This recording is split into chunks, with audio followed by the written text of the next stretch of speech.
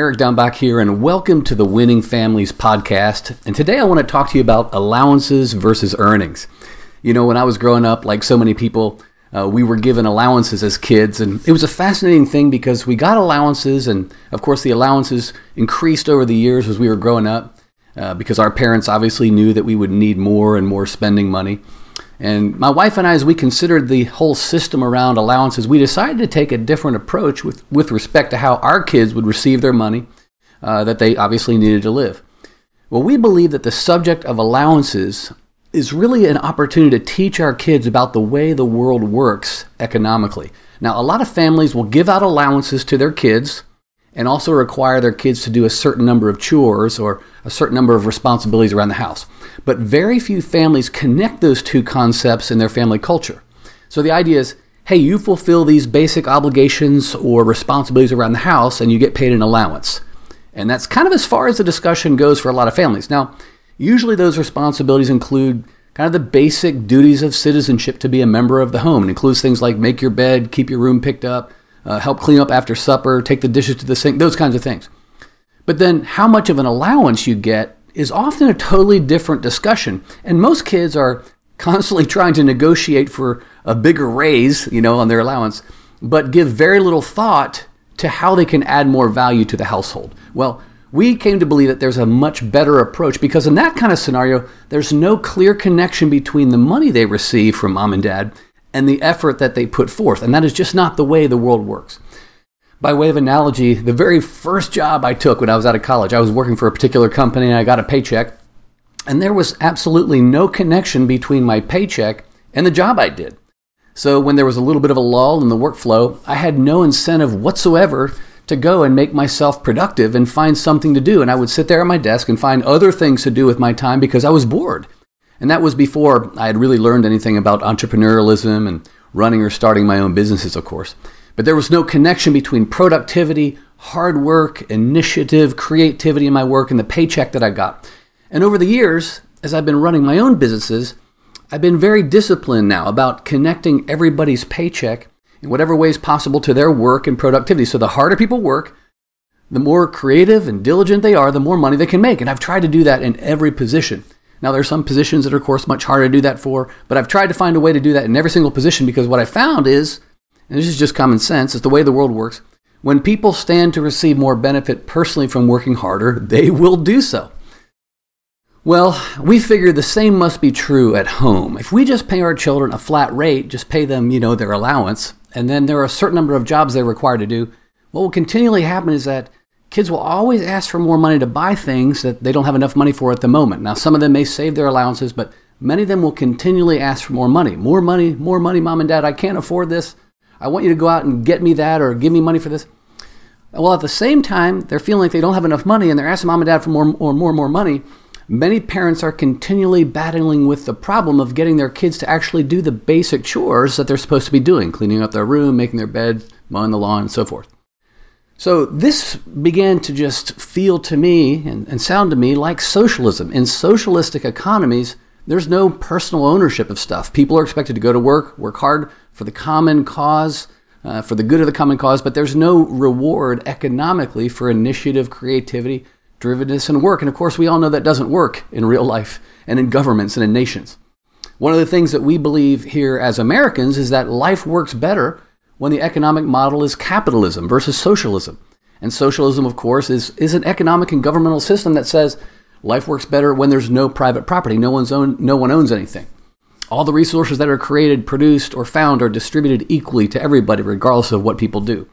And we know that capitalism is a worldview. It's an economic model, a governmental structure that says life works best when people receive the reward for their initiative. Life works better when people make more money if they work harder. The harder and more creative people work, the more money they earn, and the more opportunity they gain for themselves. And that's capitalism.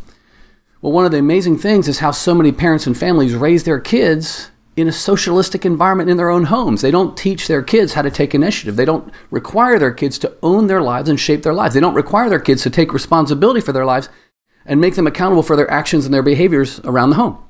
And so a lot of parents are raising their kids and unintentionally training their kids to believe that the world revolves around them, that they should get everything for nothing, that they're entitled to all sorts of benefits for living in a particular family and not responsible to add any value whatsoever to the family, not responsible to make the home a better place for their parents and for their siblings, and they don't need to be accountable for their actions and behaviors. And of course, that's called socialism. You get everything, you're not responsible for anything. Whereas capitalism says if you want anything in life, you got to go after it. Life doesn't owe you anything. You're not the center of the universe. Your goal is to give, not just to see what you can do to receive without making any contribution back.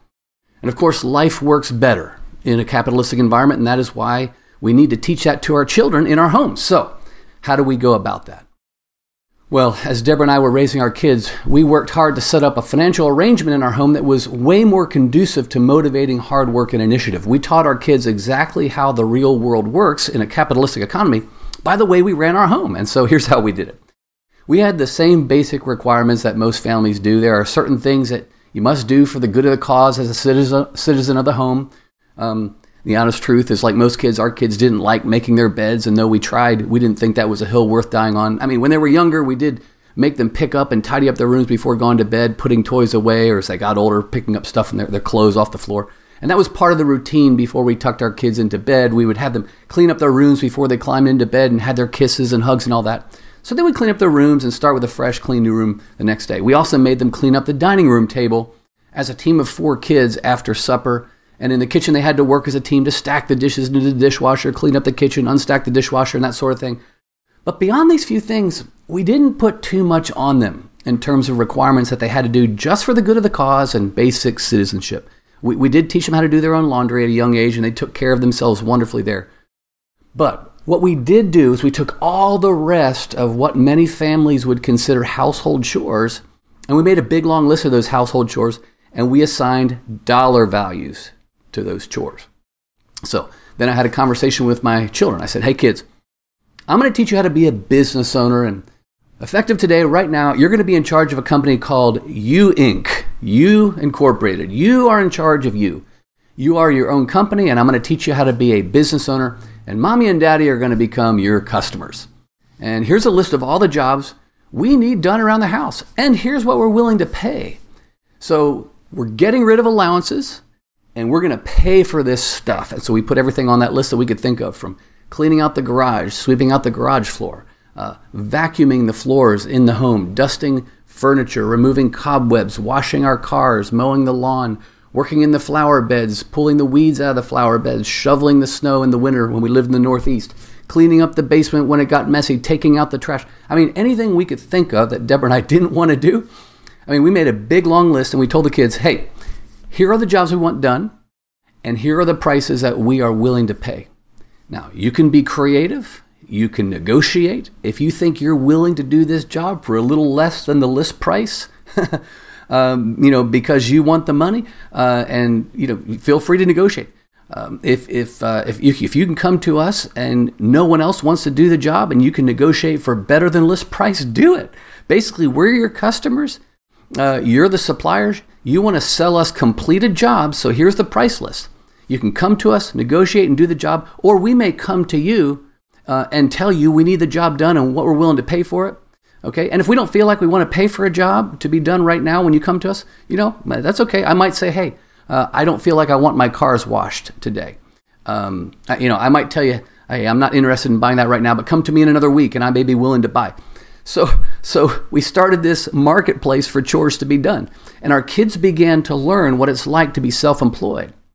So I went out and got each of my kids an invoice book, and I told them, hey, every time you come to us and you sell us your service, and if we buy, then you go ahead and you do the work.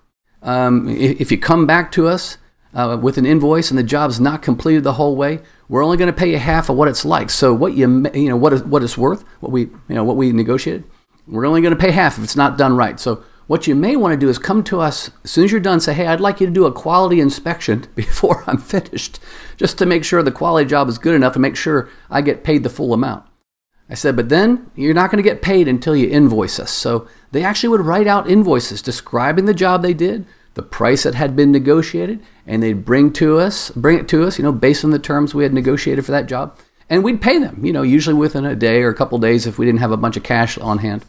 And we'd write paid on the invoice, and we'd tell the kids, hey, Congratulations. Thanks for a job well done. And by the way, if you don't invoice us, you don't get paid.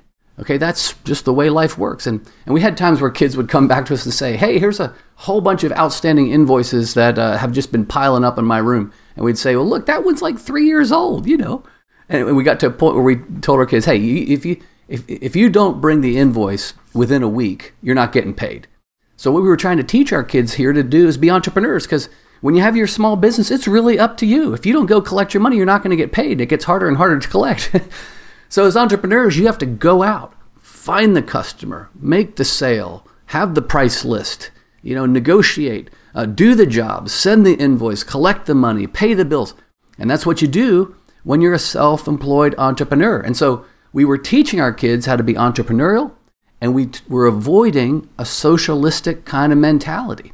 And it got to the point where sometimes our kids would compete for jobs. If kids needed money, they had a big thing coming up and they were saving money, sometimes they'd compete for jobs.